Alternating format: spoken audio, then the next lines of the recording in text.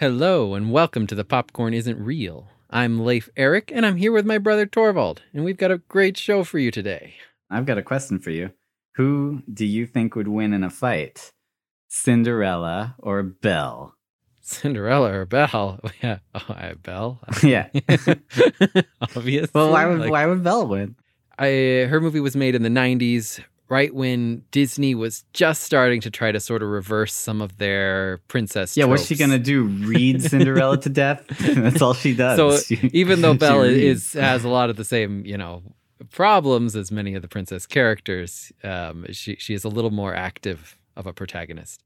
If we're saying that the universes are merged, these two universes exist together, and they just run into each other in universe, which encompasses both universes, Belle would stomp. Belle would destroy Cinderella, because as soon as they start fighting, she's got the freaking beast who would come and just rip Cinderella apart. And she's got freaking, even more importantly, Gaston who would come. No one fights like Gaston. He eats so many eggs. And his own belt. Yeah, he just ripped it apart with his teeth. Well, Belle also has crazy old Maurice, who created like axe killing machine. Yeah, axe machine. It's true. No, wait, but okay, if these are universe versus universe, I'm wrong. Cinderella would win. She has a fairy godmother with actual magic. That is true. She, for all we know, she's the woman who cursed the beast, right? Like, maybe. I mean, might as well be. I mean, or does she have a fairy godmother? What are you talking about? You've got a Cinderella theory? Yeah. Oh, color me surprised. I thought we were just here to chit-chat. Well, I have a theory. So we're talking about Disney's Cinderella, a classic film made in 1950. The directors were apparently Clyde Geronimi and Wilfred Jackson. This is a Geronimi film? Yeah. Good old Geronimi. Sorry. Disney is fully aware of the criticism about their princess characters, so we can certainly get into that. I don't want to outright hate on it because this is a very beloved film, even if you're not Disney. I think that a far superior film is Cinderella 3, which we'll definitely talk about. Oh. Many people may not agree with that, and to that I say, No, watch who them would agree again. Just watch them, like I did, back to back, 1, 2, and 3, and tell me which one is the best. Which one's the most exciting? Who wouldn't agree that number 3 is the best? I don't think that's a controversial statement. I think it is, but just because most people don't even know that number 3 exists. But I mean, it came out in like the golden age of Disney, when every movie was a direct to VHS sequel, and the hits just didn't stop. All right, it's amazing. No. We'll get to the sequels, but right now, perhaps you could give us a quick synopsis of the age-old tale of Cinderella. Basically, she grew up and was happy until her mom died, and her dad remarried, and he married an evil lady with 2 evil stepdaughters. And then her dad died, and then it was this evil stepmom, and the evil stepdaughters basically, exploiting her, making her be their little personal slave, pretty much. Right. Until one day when she meets her fairy godmother, who helps her go to a ball. She meets a prince, and they get married happily ever after he finds out that her foot fits the glass slipper. My Cinderella theory is that Cinderella was delusional, possibly schizophrenic, and she never went to the ball. Okay, but did she get married? Yes, she did. Oh, okay. Oh, I'm excited about this. Well, everything did sort of ironically work out for her in the end. But yeah, she never went to the ball. She did get married to the prince. Her dreams did come true. The movie starts with a song. Cinderella's sleeping. She gets woken up by birds. What a way to get woken up every morning with, I don't know, friendly birds pecking you. Right. Yeah. I think that she's making the best of a bad situation. She lives up in a tower, probably with birds pooping on her and stuff. And she's sort of imagining a better version of this where the birds are her friends. They wake me up in the morning. Okay. Hold on. Let me flesh this out for our audience then. It sounds like what you're saying is that she does interact with animals as she does in the movie, but just not in the same way that the movie portrays. Yes. She is just living among rodents, basically, and she pretends that they're her friends. We are in Cinderella's perspective, It is true that she interacts with animals, but essentially what it is that she is crawling with vermin. Your theory, basically, everything stems from the idea that this movie, like everything that happened in this movie is centered around like the magic of, her being able to interact with animals and the magic of her actual fairy godmother doing real magic. And you're saying, no, there's no magic. Like we live in the world where there's no magic. Nope. And so we know that everything magic that happened in this movie must be within her mind. That's right. I think that this is just a very logical, rational interpretation of this film. Well, and I wanted to point out some of the lyrics of this song, "A Dream is a Wish Your Heart Makes." She does say in the very beginning when she's singing, "No matter how your heart is grieving, if you keep on believing, the dream that you wish will come true." Right, but doesn't that fit with both? Like that also just fits with the regular movie because she's having a hard time, and her wish does come true in the end. That doesn't mean she's crazy. No, it fits. I just think one thing that I wanted us to look at is just the fact that no matter how your heart is grieving, what is Cinderella grieving about? She lost both of her parents, hugely traumatic, and now she's just living with her step family who doesn't treat her very well, though I believe they actually treat her better than what we see. I think that she kind of interprets many of these events to be worse than they actually are. Okay. But I think that the death of her father, she was always an imaginative child, as Lady Tremaine says several times. She's an imaginative child. Yeah. But I think that the death of her father kind of pushed her over the edge, and her psychosis has kind of gotten worse and worse over the years. One of the kind of staples of this movie, which we learn really early on, is that Cinderella not only has befriended all these animals, but she also sews clothes for them. Do you think she's actually sewing clothes for them? Is my question. Yes, she is actually sewing clothes for the mice. I don't believe that they're necessarily keeping those clothes on or ripping. They might be ripping them up, biting them, whatever. But she is actually sewing clothes for the mice. I mean, we know that she likes to anthropomorphize things because one of the first things she does is when the clock chimes, she says, "Old Killjoy, even he orders me around." So we know that the clock a person. She imagines that things are being mean to her and ordering her around, even if they're actually not. She dresses up mice. She thinks that she dresses up mice. Her. The birds that wake her up also have shoes and bandanas. Does she dress up birds as well? I believe that she tries. Now, again, I don't necessarily know that these clothes stay on, but clearly, yes, she does try to catch and dress up her birds, just as she does with the mice.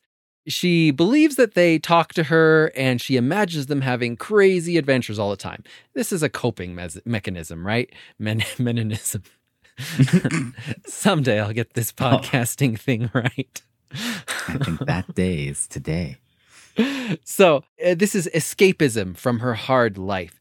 She dreams of having these mice helping her because, of course, she is a sort of slave, and it's her dream to be able to enslave other people and be the one who is in charge, which is, of course... She's not enslaving the mice. It's like an Aquaman situation. They give her a bath. Yeah. Right, but what she's imagining is she's imagining herself, essentially what happens in the end, becoming a princess. She wants to have herself surrounded by loving servants, right? Which is what is happening, right? These mice wake up, they help her get dressed, they polish her shoes, they give her a bath. It's true. They bring her clothes, right? They're kind of waiting on her, doing everything kind of. Yeah, exactly. Of course, none of this is happening. She's just imagining herself as a princess using the things that she sees around her. And that's important, is that her delusions generally come from whatever she sees around her. So you think she actually saved, like, a crazed rodent that was stuck in that trap? Yeah. So Jack forced clothes on it. Yeah, she did. Okay. So Jack finds Gus, or Gus, however you want to look at it. No, his name is not Gus or Gus. It's Octavius. Yeah. Or Gus for short. Right. Well, because Octavius, if you wouldn't know this as a kid watching this movie, is another form of Augustus, and Gus is short for Augustus. So you're saying Cinderella is like actually quite book smart. Like, yeah. Oh, she loves telling stories to herself. She's educated. I mean, her father was a nobleman. She probably had some kind of an education before she got moved up into the tower, and she loves telling stories, and these stories kind of turned into full-blown delusions as she got older.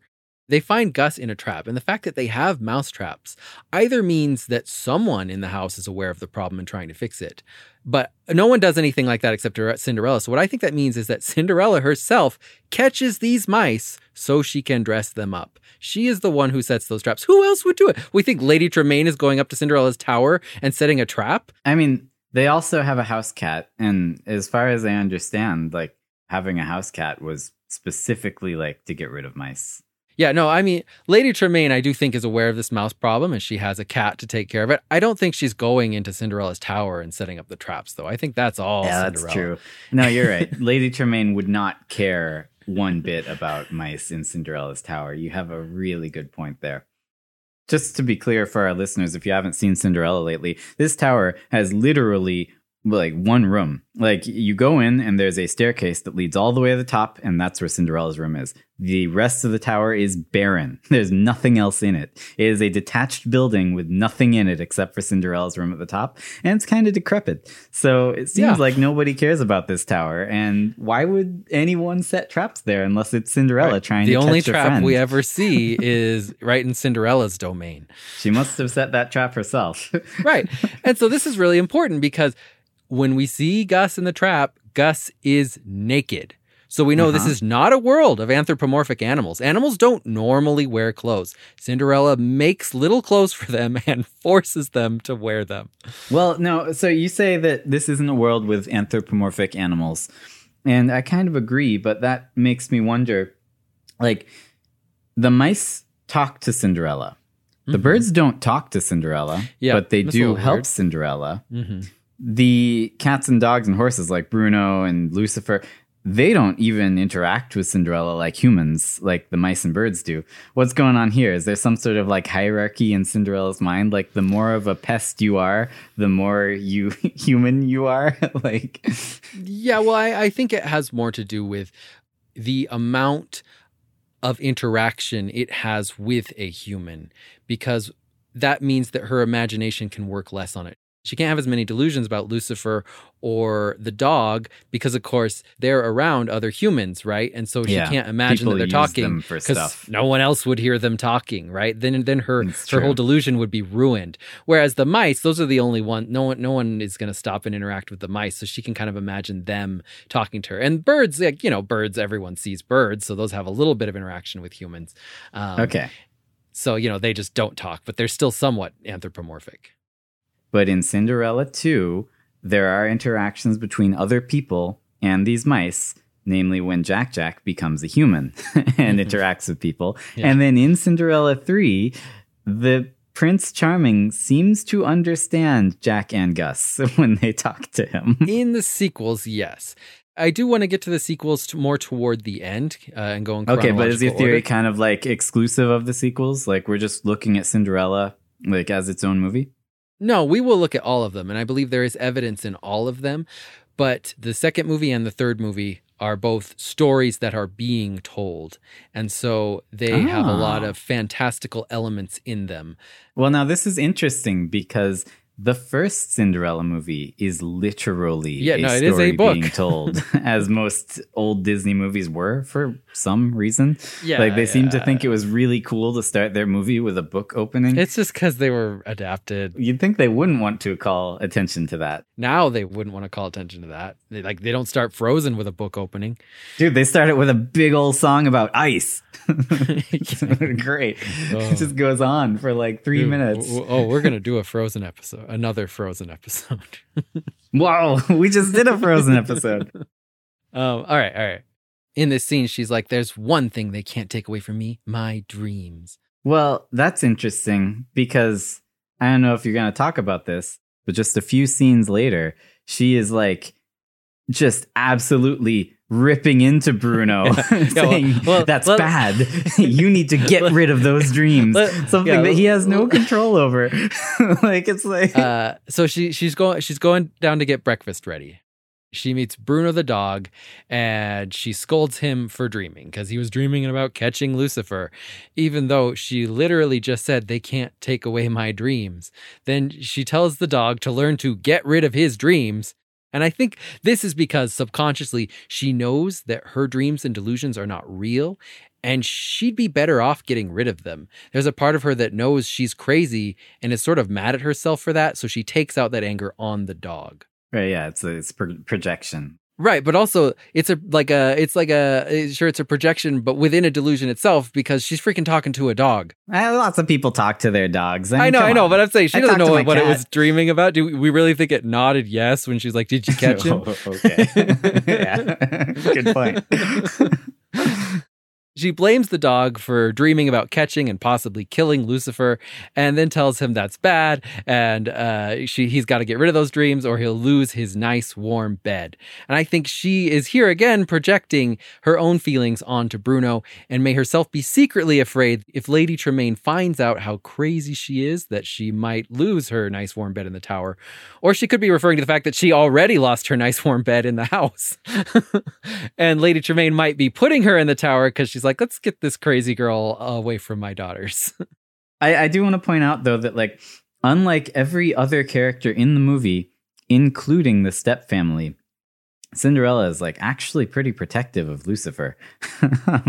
Like she's always telling the animals and people to be nice to Lucifer. She seems to care about him. It's also at this point that she shoos the chickens away so she can feed the chicken food to the mice, to the pests.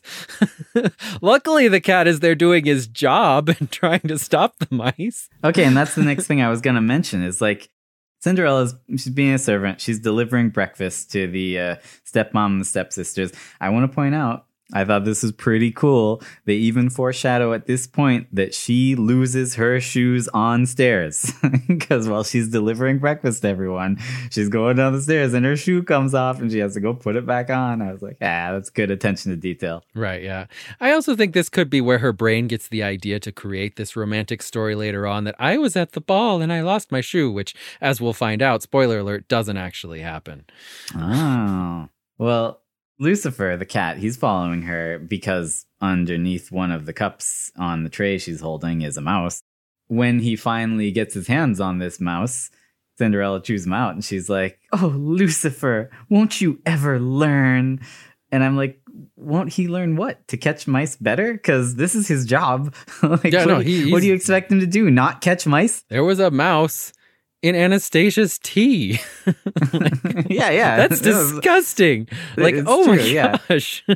Like, I'm sorry, I didn't even point that out. Right, the mouse right. actually ended up in the food, in the tea in particular. Yeah, no, she straight up delivers on a tray a cup with a mouse in it to Anastasia. This actually happens. And Anastasia, of course, blames her for playing a prank. I think that Cinderella was playing a prank on it. She caught this like mouse like 10 minutes ago and put it in Anastasia's tea. It's true. It is the exact after putting mouse a shirt on she caught. But I will grant, it is possible that a mouse just ended up in this teacup. The mouse that Cinderella caught that morning, and somehow Cinderella didn't know about it. But I think that the far more likely thing is exactly what Anastasia says. She put it in my teacup, right? Yeah, and then the fact that she yells at Lucifer right after for catching that mouse that was bothering Anastasia, I think kind of tells you whose side she's on, right? Mm-hmm. No, definitely. Lady Tremaine literally says, "We don't have time for vicious practical jokes." And I think this could be another further little evidence that she's just kind of a crazy person doing weird things every once in a while. So they had to move her to the tower where she wouldn't bother her daughters so much. Yeah. Maybe they shouldn't give her the job as their slave then, if she does stuff like this. No, they're not good people. I'm going to argue they're not quite as bad, but they're still really bad. So then Lady Tremaine gives her a bunch of chores. Now, I think the amount of chores is exaggerated in Cinderella's perspective. Like, you listen to what Lady Tremaine asks her to do. She says, clean the big carpet and the tapestries and the drapes and wash all the windows upstairs and downstairs and do the chimney. And then, of course, the washing and the mending and give Lucifer his bath. There's no way one person could do all those chores in one day. I mean, even like just the chimney alone isn't probably an all-day job, right? Yeah. I mean, I don't know much about cleaning chimneys aside from Mary Poppins, but it seems like a pretty intense thing. So I agree. It's a lot of stuff that she's given to do. But she's specifically given all this stuff to do as a punishment. So maybe it's supposed to be a little overboard, right? Like, I do believe that Lady Tremaine gives her a lot of chores, but I just don't think that it's quite as bad as what Cinderella is interpreting here. Just going back to what I was saying about this family is that they all have issues. No matter what, this is a very dysfunctional family, but I do think it's important to note the stepsisters are not specifically mean to only Cinderella. They are just as mean to each other.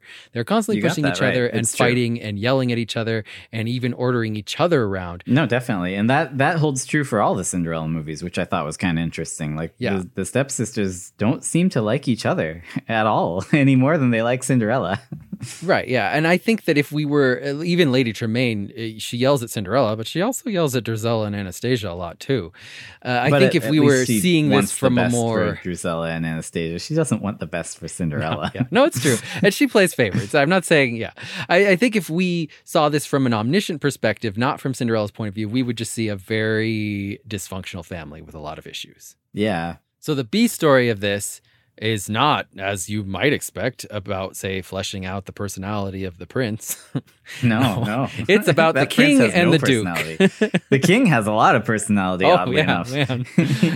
I thought the king's personality was pretty interesting, though. Like, they picked a really weird personality for him. Like, he just really, really, really likes kids. He just wants kids. It's like, man, I miss my kids. I wish I had grandkids. Like, to the point of being murderous, he loves kids. Not murderous of kids themselves, but anyone who's not getting him more kids. Prevent him from having kids. Exactly. Like, what an interesting character. And especially to give to, like, a single older man. Like, that's not generally what, and I don't mean this in a creepy way. It seems like he genuinely, like, just wants to, have a good relationship with his grandkids, which don't exist, sadly. But it's kind of interesting. What a fun, weird king. So equally interesting about this king is that he abuses the Grand Duke. He also says that his son has silly romantic ideas and also that he's like kind of lazy.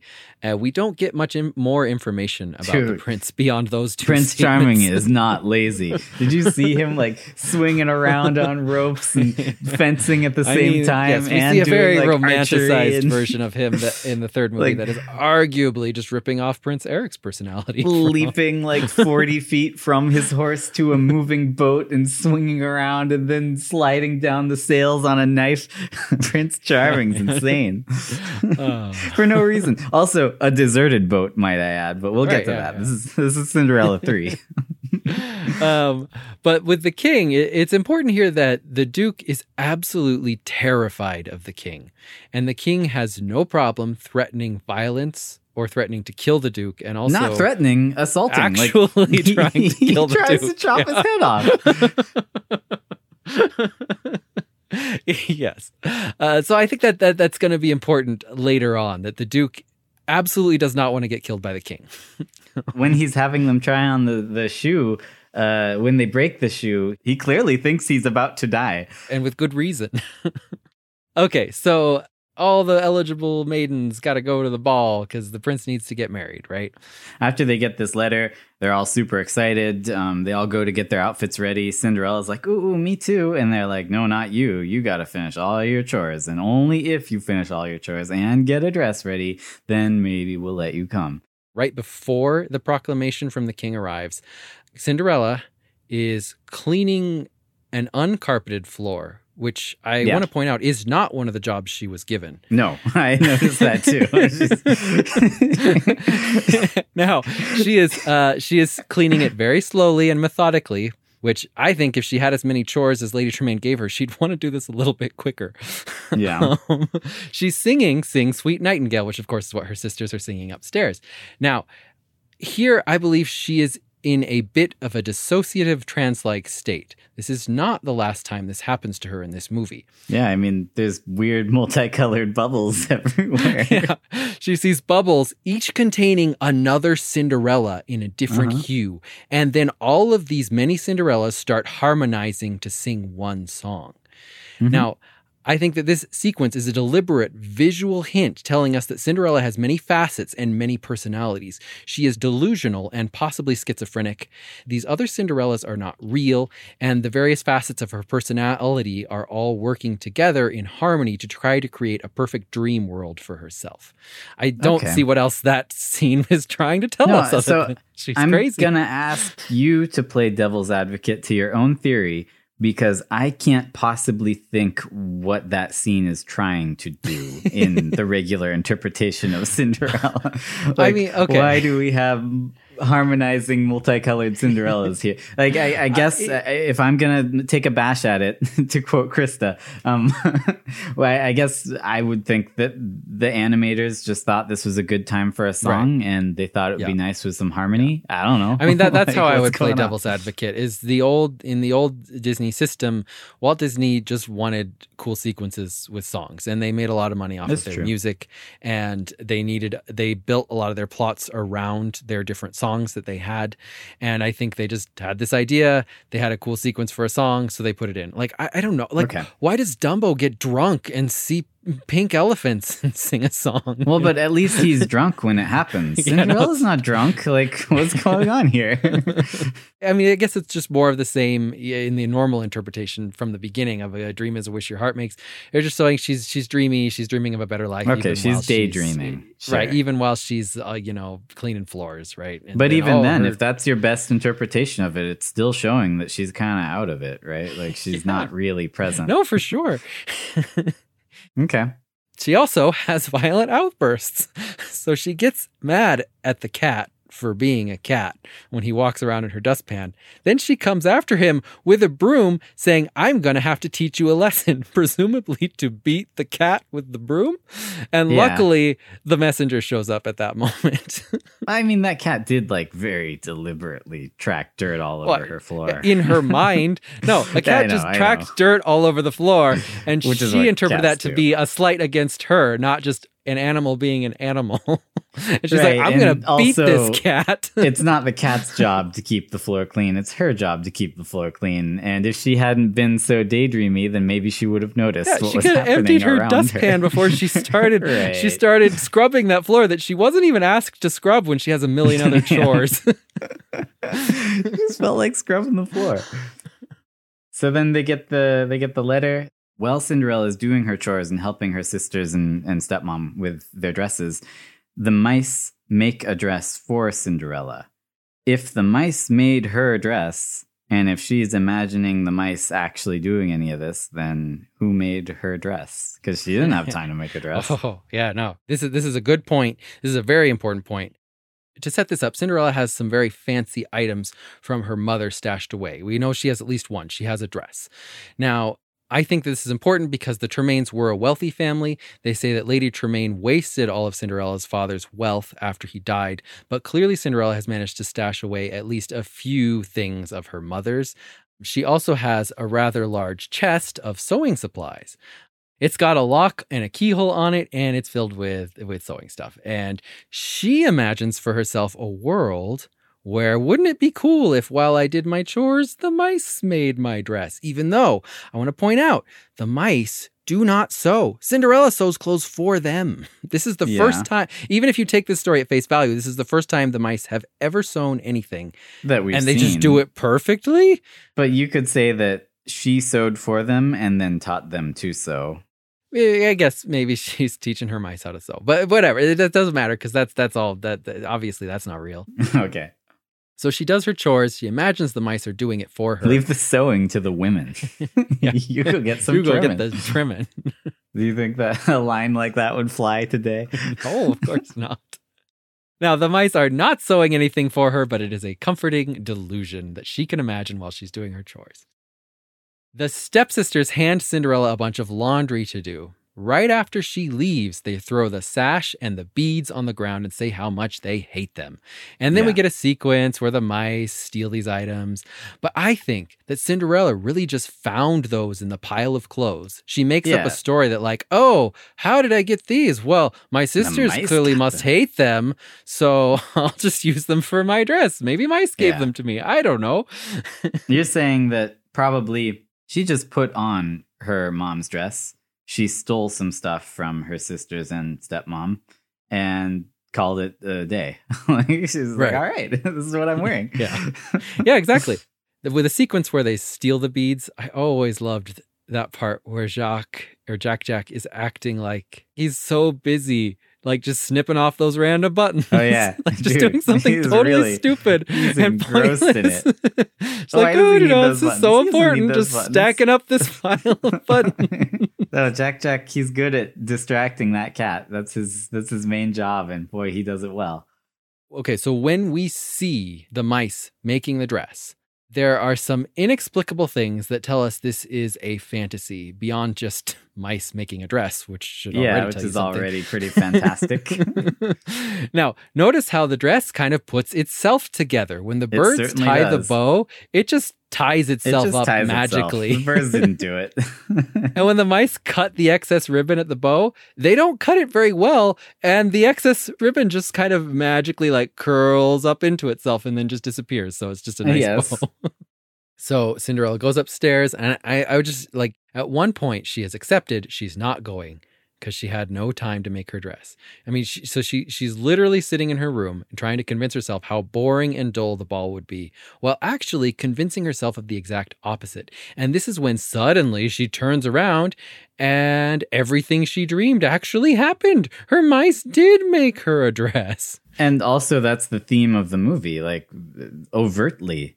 The theme is if you dream it, it will happen. But I think what's happening here is that she convinces herself that the ball would be so awesome. And then she turns around, she sees all the stuff, which like just her mother's dress and all the things she stole from her sisters. And she's like, wait, I can do this. I can throw all this together really quick. It's going to be beautiful. And then she convinces herself she's wearing a nice dress when really she's coming down wearing like rags and an old dress and stolen beads and a stolen sash.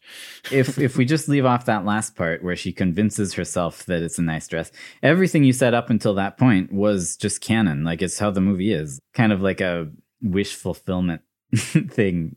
Like, either way you look at it, that's all it is. I'm going to take it even a step further. And I'm going to say that Cinderella actually does very quickly try to alter her mom's dress. And I think that it doesn't go well, even though she convinces herself it does. And she comes down wearing rags because she quickly tried to alter her dress. Now, her sisters make fun of her for it. And in her mind, she interprets this as them ripping apart her. With their words. They don't literally rip it apart. It's a metaphor. Their words allow her. Well, it's because their words force her to see it for how it is. Right, so when she says those words, it's suddenly ripped apart. She's like, they ripped it apart. Ooh, that's pretty good. So all of a sudden, their words make her realize, oh, I'm just wearing a bunch of rags I threw together really quick. I mangled my mom's dress. Aww.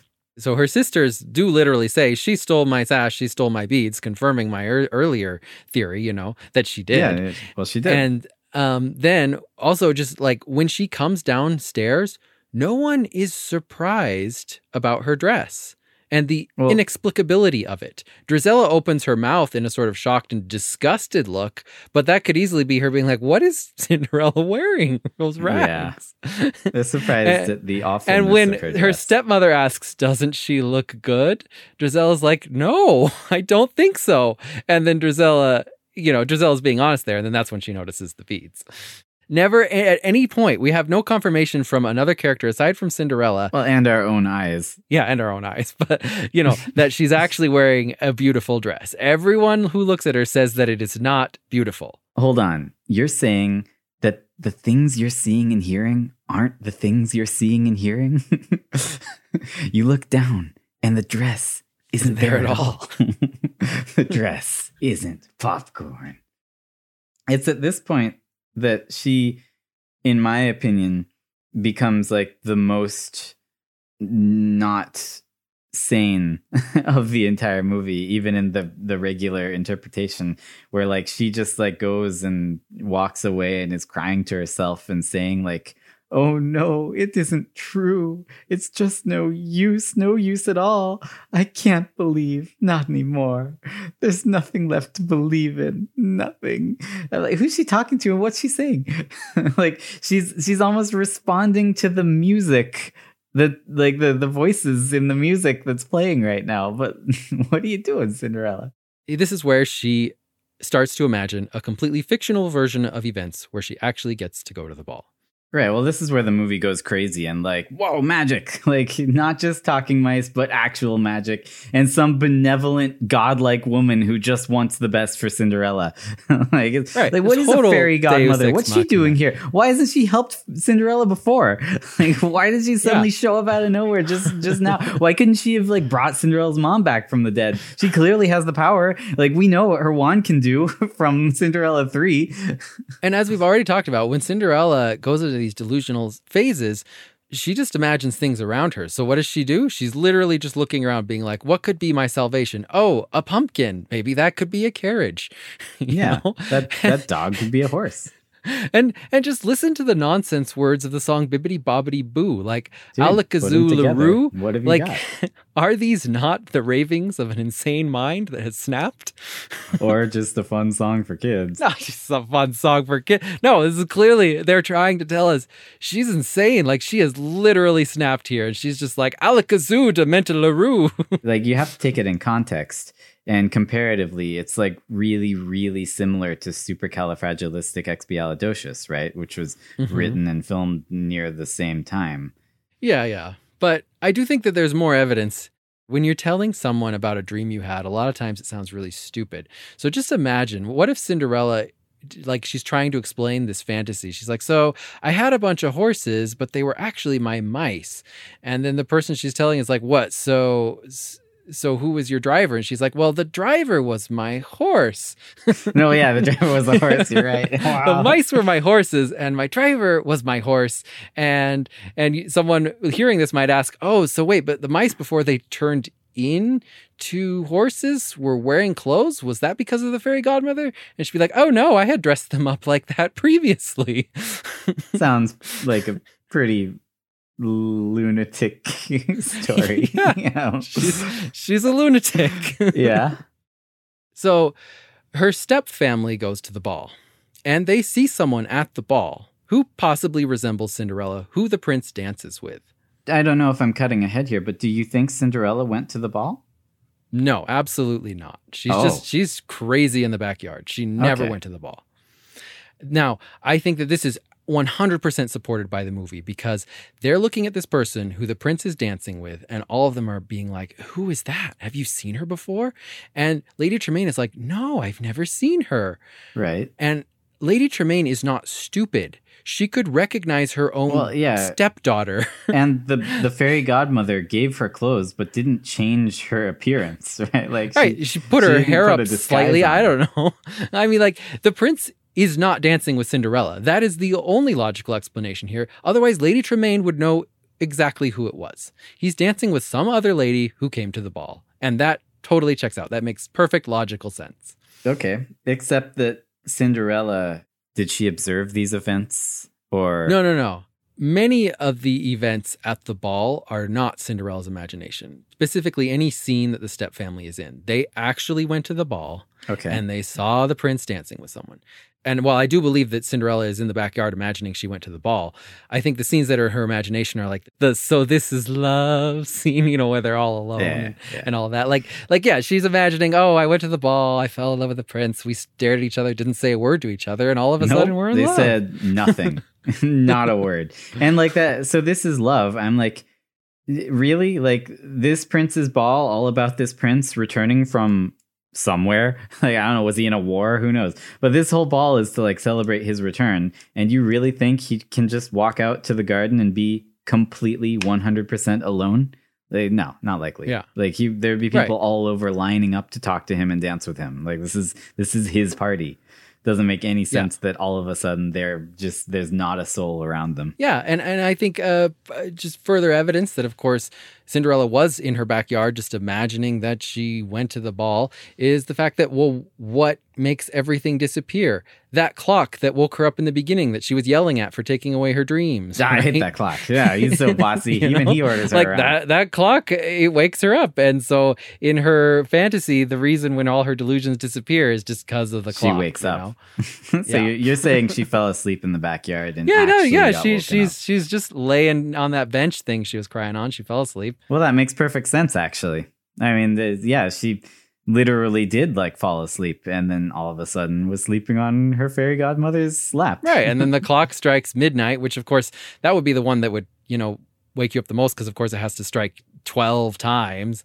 And so, it strikes and eventually she wakes up because of the noise. And oh man, and none of it was real. Okay. But so one big problem of the theory is going to be the slipper, right? Even if you take the story at face value and the slipper was some magical thing, why does it not disappear when the clock strikes midnight? Yeah, that's true. What I believe that Cinderella actually does have a glass slipper. Okay. And it probably was one of her mom's heirlooms. And maybe... What an heirloom. That's pretty crazy. Well, she had her mom's dress. Like, I don't know. Maybe that night she was going through all her mom's stuff and she happened to find this glass slipper too. Oh, definitely. I can buy that she has heirlooms from her mom. That's just a really weird thing for anyone to have, is a glass slipper. It is. It is a weird thing. I'll give you that. But I do think that Cinderella actually does have a glass slipper. Yeah, no, I mean, I'm not saying this is evidence against your theory, because it's no weirder for her mom to have it than for her fairy godmother to create it. Like, it's just a weird thing in general. Yes. They send out a royal decree. Well, the prince basically says, whoever wears this slipper, I'll marry. And his dad is like, oh, you hear that? He'll marry anyone.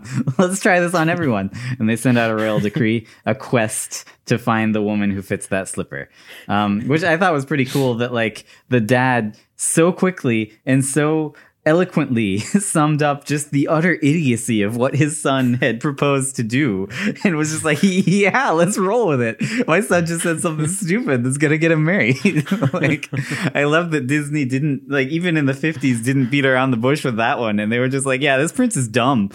Like, he literally just vowed to marry whoever wears a shoe. Like, the Duke even says, like, there could be more than one woman that fits this shoe in the kingdom. And the dad's like, who cares? We'll just have him marry whoever. And of course, Cinderella 3 does a really good job making fun of that too. The Duke, at the end, he says, and if the woman fits this shoe, then the prince will propose to her and will spend all of his resources in wooing her and even beg her to marry him. And I was like, hey, that's kind of cool. They weren't like, she will be forced to marry him. They were like, he's going to try and win her over. Yeah. Good for him, I guess. But when Cinderella and her family find out about this, they're all like, oh, I got to get ready. And they start piling clothes on her, while she is just straight up insane. Like, she has gone into a dissociative state where she's about like, to marry a prince. This is the best thing that ever happened. Her eyes are glazed over, and she's just like got this weird smile on her face. And like, yeah, you could argue that, I don't know, maybe these old male Disney writers were like, yeah, women just they're so love struck that, well, they go it's into not a even strange... that. It's, if you're going to watch it the way it's meant to be, okay, not the way it's meant to be watched, but the way that most people interpret it, you would just say that, like, this poor girl is a slave, and she just saw her ticket to freedom and a life of luxury, right? So she has every right to be super happy. Like, at this point, she doesn't see anything her stepmother or stepsisters can do to stop it. So she doesn't care anymore. She's just like, they're coming. But it's going to fit my foot. I win. Right, okay. But like, she moseys away in like a strange stupor, just like humming and talking to herself. And Lady Tremaine, I think, rightfully realizes that we will never impress the Duke if he sees this crazy child running around the place. Time to lock her up. Like a crazy person. So she locks her up in the tower, which I'm not saying is the right thing to do, but it is one solution to her problem. Yeah, it's like Harry Potter 2, where he's deranged. He drops cakes on people. Well, we should do one where Dobby didn't exist. Crazy. Like, everything else in Harry Potter is true, just Dobby didn't exist. That could be interesting. So her stepmother is going to lock her in the tower. Now, I think this is important. When it actually matters, the mice are not able to warn her of information that she doesn't have. The mice keep trying to tell her, Cinderella, Cinderella, Cinderella, Cinderella. And she's just like in her weird daze. And then her stepmom locks her in the tower. Yeah, that's true. And of course, this is because the mice aren't really talking to her. Well, they only have information that she has. Well, okay. One thing I just want to say, and this isn't about your theory, this is just about the movie in general. What in the world is wrong with Lady Tremaine, with Cinderella's stepmother? Like, is she stupid? Like, as soon as she realized that the prince wants to marry Cinderella, she should have been like, she could thanking straight her up lucky capitalize stars on that. and cozying up to Cinderella. Like, Cinderella should have become her favorite daughter from that point on. Because why wouldn't she take advantage of this situation? Like, is she just dumb? Is she a complete idiot? She's getting exactly what she wants. Her daughter is about to marry the prince. She knows what a servile pushover Cinderella is. Yeah. And no, you're absolutely right. It makes no sense. And if you're trying to define Lady Tremaine, who I believe is actually a very great villain. Oh, yeah.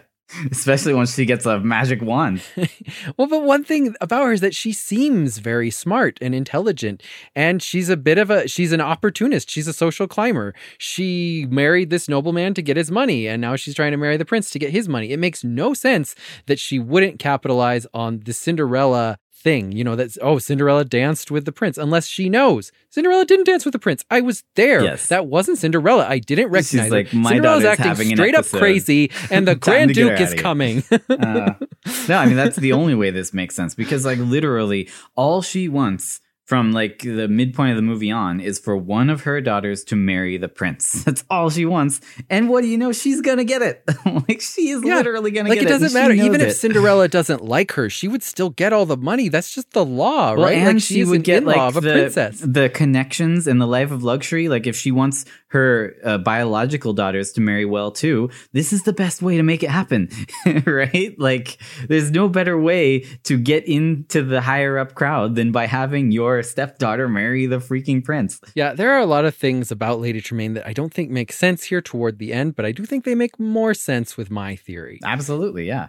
Cinderella's got to escape the tower. Well, but importantly, Cinderella does escape the tower. How could she have escaped the tower if those mice didn't get the key for her? Oh, did the mice get the key to her? Wait, hey, did you remember the mice, like, handing a key to her? Did you see that shot? I mean, they came up the stairs with the key. Oh, yeah. Uh-oh. But we never, ever see the mice hand Cinderella a key. There is actually no visual evidence we have. No, by golly, you're right. That those mice gave a key to Cinderella that got her out of that tower. So you're saying she just had a spare and remembered it? There's a lot going on here. Supposedly the mice are fighting the cat outside. Cinderella's just going crazy. She's imagining things. But like, there's forks and lit candles and glasses and plates shattering. I think what's happening here is Cinderella is just having a fit, right? Yeah. Like, she's just breaking stuff. Fair enough. And the stepmother puts the key in her pocket. She pats it. We know that's where the key is because the mice don't exist. Dude, the mice have like X-ray vision right then. Yeah. In her delusion, the mice have X-ray vision. They bring the key up to her, and then we see them starting to push the key under the door. In the next shot, Cinderella is just coming downstairs. We never actually see her get the key. Now, I will say that obviously it seems like, this key thing is going to throw a wrench in my theory. Yeah, maybe a little bit, but I don't think so, because we know she has a giant chest in her room with a big lock on the front. She has a key. Now, Torvald, we lived in a house that had old-fashioned keyholes like this. Like, how hard is it to find a key that can work in another lock? Like, they're all very similar. No, they're real similar. And those old keys, like, they only had to like hook onto one or two tumblers to actually make the lock move. So it's not particularly hard to just kind of, even if the key's the wrong size, just kind of wiggle it around and it will open. Right, yeah. When we were kids, we lived in a house that had old-fashioned keyholes, like the kind that you can actually look through and like spy on people on the other side. And we wanted to see if they would lock. So we literally we walked a block away to an antique store and bought a ring of antique keys. And hey, we found one that worked. That same kind of key is like still used like in modern houses in a lot of Europe. Like my house has those locks in every door. And as far as I can tell, it's the exact same key. Like there's just a standard inside your house key that is used in every single lock. They don't change it. Like you could use they're more like key privacy inside, locks. Right. Well, yeah, it's just so that instead of building like a latch like with a knob into the door, you just have a key that you put in.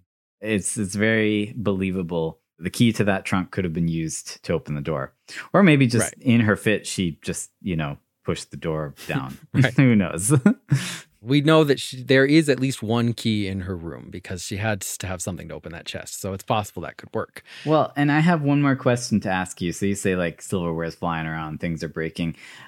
Why did that cup just walk away from Gus Gus. No, I know. It's like, maybe because I'm like, out of here. See you an guys insane later. woman is just like going crazy, imagining like a cat fighting rats outside her door. Like, I don't know why. Yeah, the cup walks away from Lucifer for a minute, and then he just grabs it back and catches a mouse with it. It like pops up and then just goes like it walks away. It's out of there. Yeah, she accidentally anthropomorphized the wrong thing in that moment. For Yeah, just a she minute. forgot what she was focusing on. No, that exact scene where that cup walks away from Gus Gus was always my favorite part of the entire movie. So I was like, what's that cup doing walking around? What's wrong with that cup? Just gets up and walks away. And then Lucifer's like, hey, get back here. I was going to use you to catch a mouse. Dude, do you want to talk about Lucifer at this point? That poor cat? I mean, I think I already covered it. In your interpretation, does he meet his fate here, or did she just imagine that? Do you think she like grabbed the cat and chucked it out the window?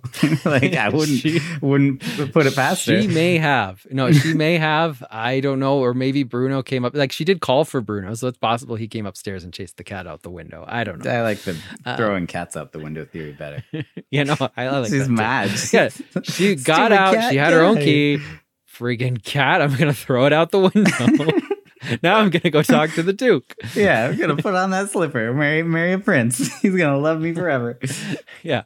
So downstairs, they're trying to fit the shoe onto the stepsisters, but oh no, their feet are too big. Yep. And it doesn't fit on either of them. And I'm just like, why does the stepmother say, "Oh, your grace, I'm frightfully sorry. It shan't happen again." But she says it in like a tone of voice as though she has some sort of plan. When she doesn't. At this point, she has failed. No, she's just trying to save face. At this point, her daughters have embarrassed her, so she wants to separate herself from them. She's trying to save face. She's apologizing on their behalf. Yeah. And when Cinderella comes downstairs, she's like, oh no, like, what could be more embarrassing than what just happened with my two daughters? Oh no, my crazy daughter is coming downstairs. Oh, jeez. Oh, poor Lady Tremaine. This is a bad day for Lady Tremaine. So she's trying to save face, cover for it. She's like, yeah, oh, that's she's just a very imaginative child, that's Cinderella. The things that were happening, well, the stepsisters were trying the shoes on, were utterly insane. And definitely were imagined by Cinderella. Like, this is her thinking about how it's going down there without her. Yeah, my disgusting sisters would probably just be kicking that random guy in the face. That bellboy, like, climbs up on them and starts hammering the shoe onto their giant, ugly feet. Like, this is what she thinks is happening. Because, like, there's no way. Okay, so another big criticism that you might have of my theory is like, oh, but the shoe fit. No, it didn't. She never tried on the shoe. Right. Yeah, her own shoe fit that she already had. So, but she never tried on the shoe. Well, in this case, think that what happened Lady Tremaine tripped the Duke like she did in the movie? Yes, Lady Tremaine did trip the Duke. So she's like, okay, the Duke clearly wants to try this shoe on my crazy daughter. It's not going to fit. It's not her shoe. She wasn't at the ball. But I don't know. Maybe I think that Lady Tremaine was trying to help her out here. She's like, maybe if I break the shoe, we can be like, oh, but it probably would have fit. Like, she doesn't have many options left for her. But she let her other daughters try the shoe on. Why wouldn't she let Cinderella in this case? She struck out once. She struck out twice. She's like, I'm not going to get strike 3. The only way I win here is if I prevent them from trying to try this shoe on another one of my daughters. And then maybe we can like say, oh, it probably would have fit. I don't know. Yeah, but like, man, risky move by the stepmother. Because, boy, she knows how important that shoe is and she's just going to break it. Right. But as it turned out, it wasn't even a risky move because like the Duke doesn't get mad at Lady Tremaine. He's just like, oh, man, the king's going to kill me.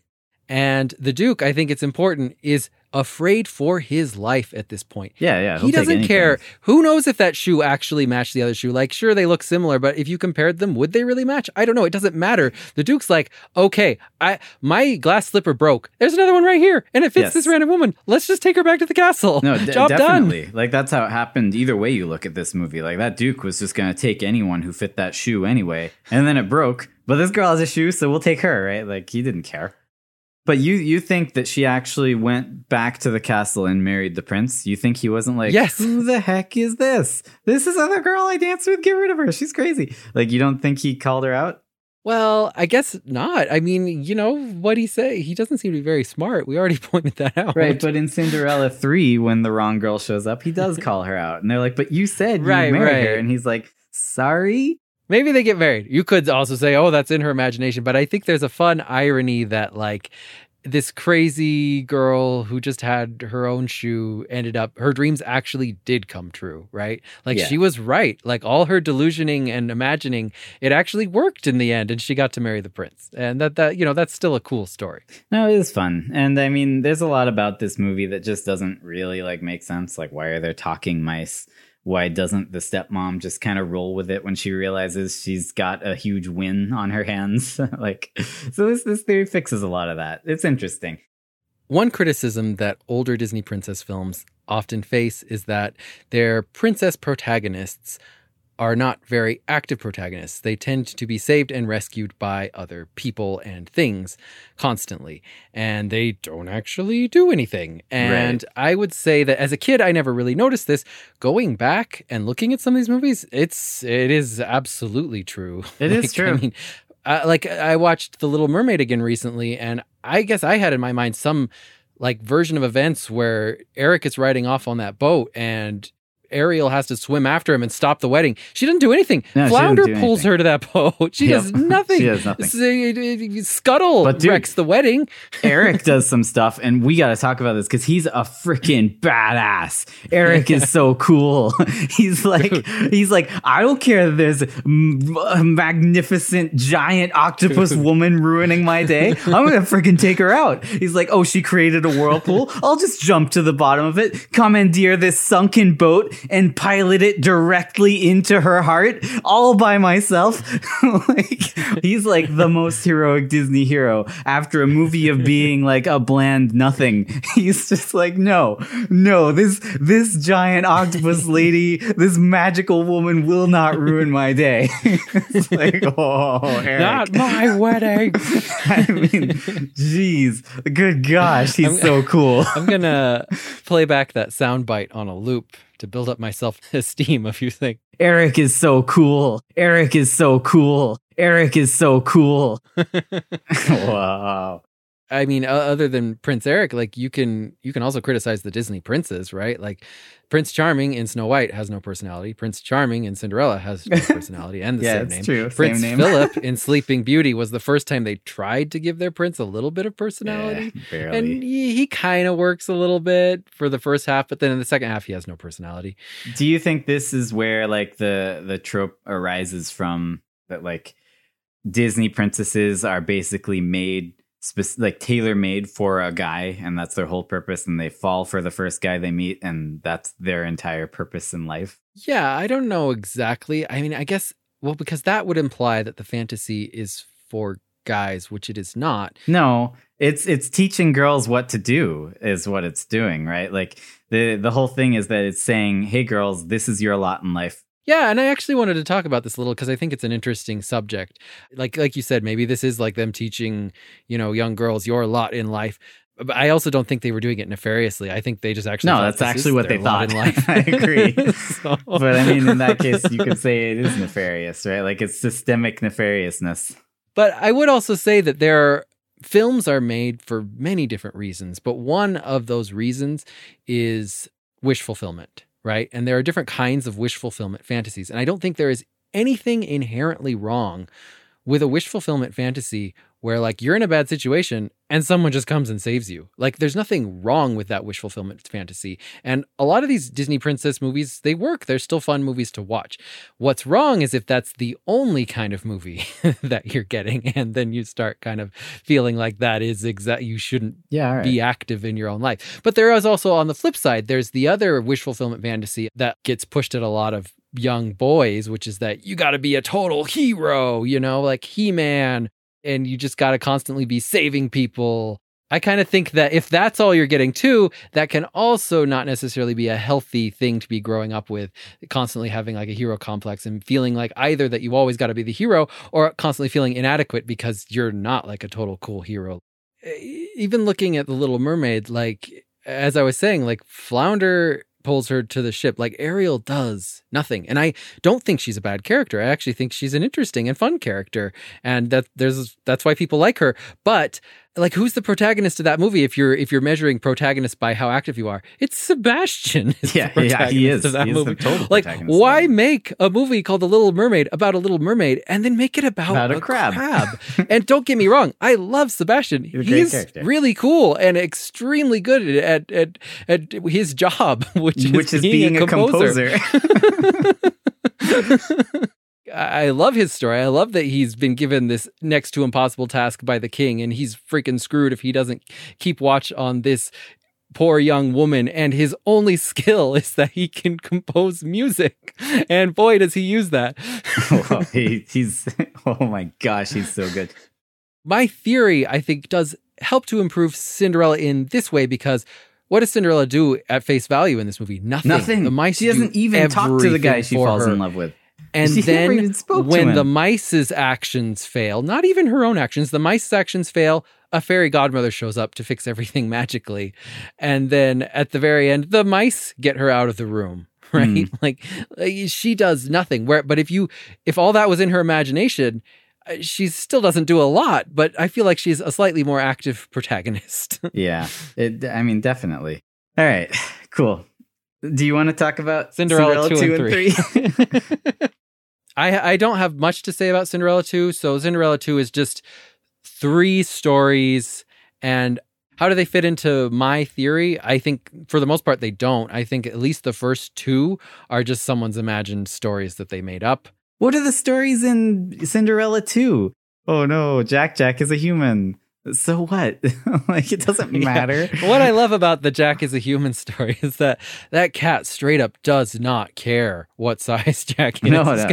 And that's actually a recurring theme, even in the third one, is cats don't care what size they are. They will kill those mice regardless of the size difference. And like, man, they're lucky Lucifer never got his hands on them in the first one as like a full-size cat, because as a minuscule cat, he destroys them. He mops the floor way more with them. Powerful than he ever was. Man, Lucifer. All right. So Cinderella 2 does have one story that I like where Anastasia falls in love. Anastasia being one of the stepsisters.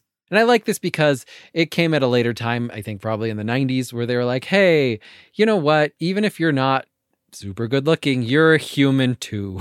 Oh, okay. Which I think is that is a good message. Well, and I agree with that. And I think it was also cool that they wanted to like expand the universe and be like, hey, you know, these side characters, they're also characters, and let's see what's going on with them. And I think that they saw the second movie. They realized the third story about Anastasia was the best one with the most potential. Yeah. And they were like, let's make that into a full movie, which is what Cinderella 3 is. Dude, that baker came back at the end of the third movie. There was like a picture with her and the baker. There are a few strange things about Cinderella 2. Why did Lady Tremaine bring her cat to the market? I don't know.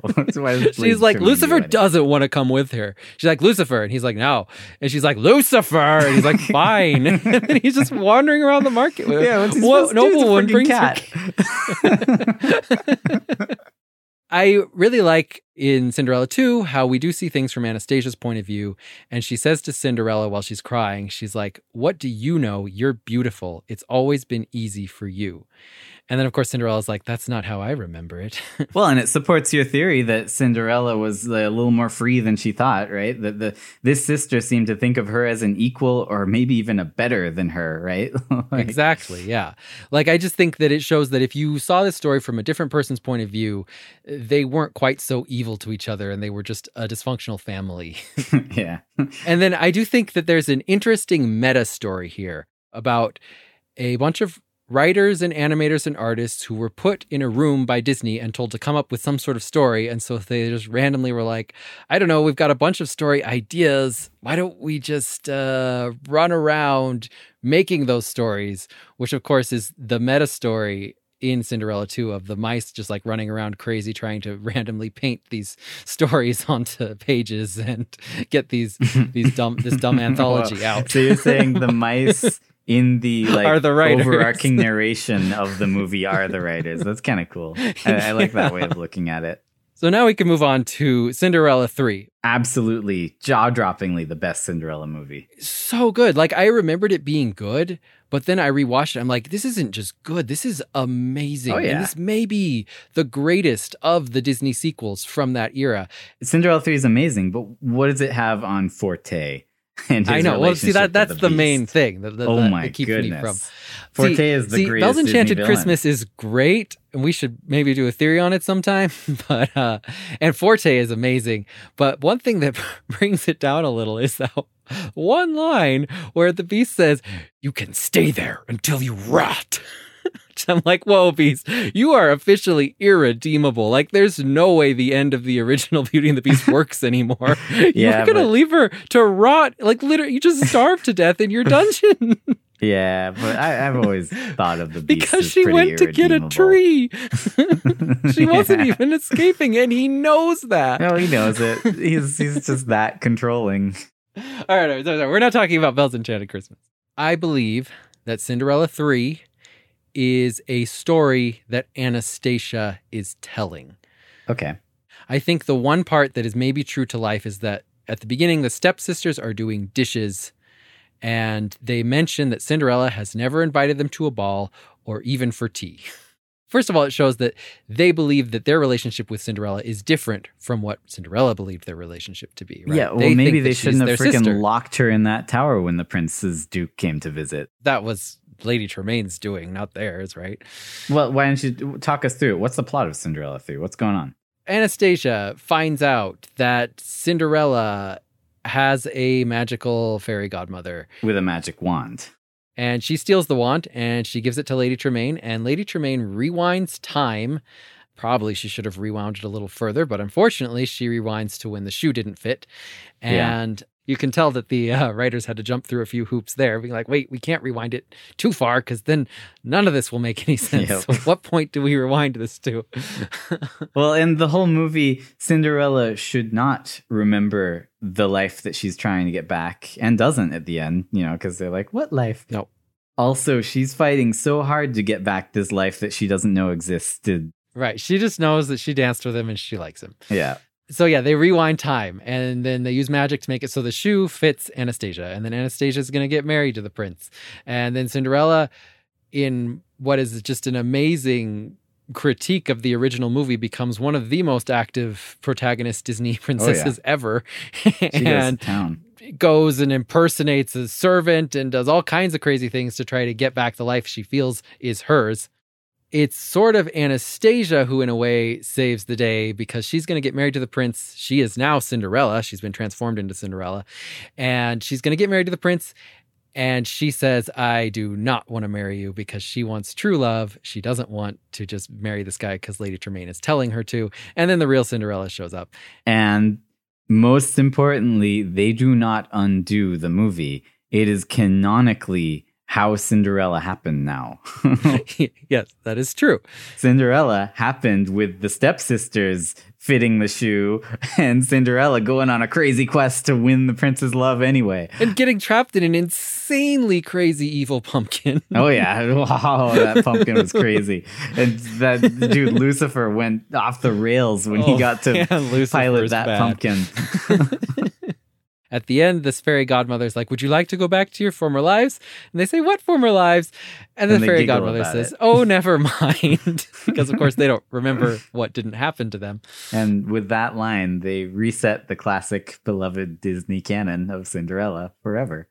In terms of canon, some of Cinderella 1 exists. None of Cinderella 2 exists, except that there is evidence to show that actually Cinderella 2 happened after Cinderella 3. Yeah, it might have. Because Cinderella 2 has that story about Anastasia meets and falls in love with a random baker. And then at the end of Cinderella 3, you can see that there is a portrait on the wall of Anastasia meeting that baker. Yeah. So that might have happened after Cinderella Cinderella and it kind of makes sense because in Cinderella 2, Cinderella seems to have a much better relationship with Anastasia than she did in Cinderella 1.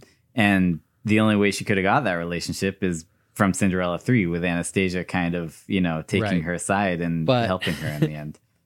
But what doesn't make any sense, even in that version of events, is that they seem pretty cool with Lady Tremaine and Drizella just like living normal lives and not being in jail, which is why I believe that the bulk of Cinderella 3 is a story that Anastasia is telling. I think that maybe Anastasia wants to become a writer and she's just writing a fun story where she gets to be the hero. If she's telling all this, it's all from her point of view then. How does she know about the talking mice and Jack Jack and Gus Gus? Like, what's going on there? I personally believe that before Cinderella's dad died, that these three siblings did live together and play together. And it's possible that Cinderella always had these kind of stories she would tell about a mouse named Jack Jack and Gus and a fairy godmother. And that's how Anastasia knew about all of these elements. I think that a lot of Cinderella's giant entourage of anthropomorphic mice grew as she became more and more crazy as she got older, because when Anastasia is telling the story in Cinderella 3, only Gus and Jack Jack exist. Gus Gus couldn't have existed before that because we know that she caught him in Cinderella. Or do we? Uh-oh. Mice die a lot. Maybe she gets a new Gus Gus every couple years. Okay, she gets a new fat mouse. She's like, okay, this one's Octavius. I'm going to put a shirt that's way too small for even him on him. And this is the new Gus Gus. Okay, I get it. So she replaces Gus Gus every few years and also... And probably Jack. Yeah. But I also love that the writers make fun of the original movie in many ways. But when the king is questioning Prince Charming about what happened, he's like, wait, so birds are talking to you, mice are talking to you. He's like, don't be silly. The birds didn't talk to me. That's true. Just the mice. Yeah, just the mice. Because in the original, the birds don't talk, don't. Just the mice. Yeah, come on. What kind of lunatic are you? Why not? I don't know. Jeez. Another reason that I think that this is Anastasia's invented story, notice how Drizella is portrayed as just an absolute disgusting pig. Yeah. like even more so than in the first pig, two but movies. Also an idiot. Like, she's stupid. Right. I feel like this is how you would talk about your sister in a story. It's like, yeah, then Drizella was stupid. She just started pigging out on all that food. But then I have to ask you, why does she write Cinderella as, like you said, the most active female protagonist that has ever existed in Disney, right? I think that she's telling this story after the fact, right? She's making up this story after she and Cinderella already have kind of a relationship because Cinderella helped her get together with that baker. Yeah. And so I don't think she wants to portray Cinderella as bad or evil because now she kind of gets Cinderella. They're buddies. Okay. And also, like, she is straight up the princess. Yeah, Cinderella's a princess. But also they have a clever nod here that I think is them just sort of low-key confirming my theory from the first movie, which is the prince at one point says, well, it's official. I've lost my mind. First I was hijacked by birds, and now I'm talking to imaginary mice. Like, he literally says, imaginary mice. Yeah, imaginary mice. It's true. Those are his exact words. Like, Cinderella, she seems so refined and cool. So to see her actually getting kind of messy, going on an adventure, doing stupid voice, pretending to be a maid to sneak around her stepmother. I mean, how how stupid is she that she thinks she can just walk around in the same room as her stepmother and not be recognized? Come on, Cinderella. She's your mom. She knows. Right. Who Well, you I mean, are. maybe that's further evidence that it wasn't Cinderella at the ball, right? Because That's true. we know She recognized her right it away in this. That doesn't really work exactly because, I'm saying it's a story that Anastasia's telling. But yeah, Lady Tremaine recognizes her right away, even when she's doing a funny voice. Oh, yeah, that funny voice would have tricked anyone. So anyway, I mean, that pretty much wraps up my theory. I don't have too much to say about the sequels, but man, if you haven't seen Cinderella 3, go watch Cinderella 3. I mean, you can skip Cinderella 2. Go watch Cinderella 1 as well. And I mean, let us know if you buy our theory. Watch the film. I'm glad you listened to our theory. Music for this episode was provided by Christine. If you like our podcast, you can rate or subscribe on wherever you get your podcast. Yeah, give us a review. And also, we're on Twitter. You can follow us on Twitter at Popcorn Isn't Real. If nothing else, remember, The popcorn isn't real.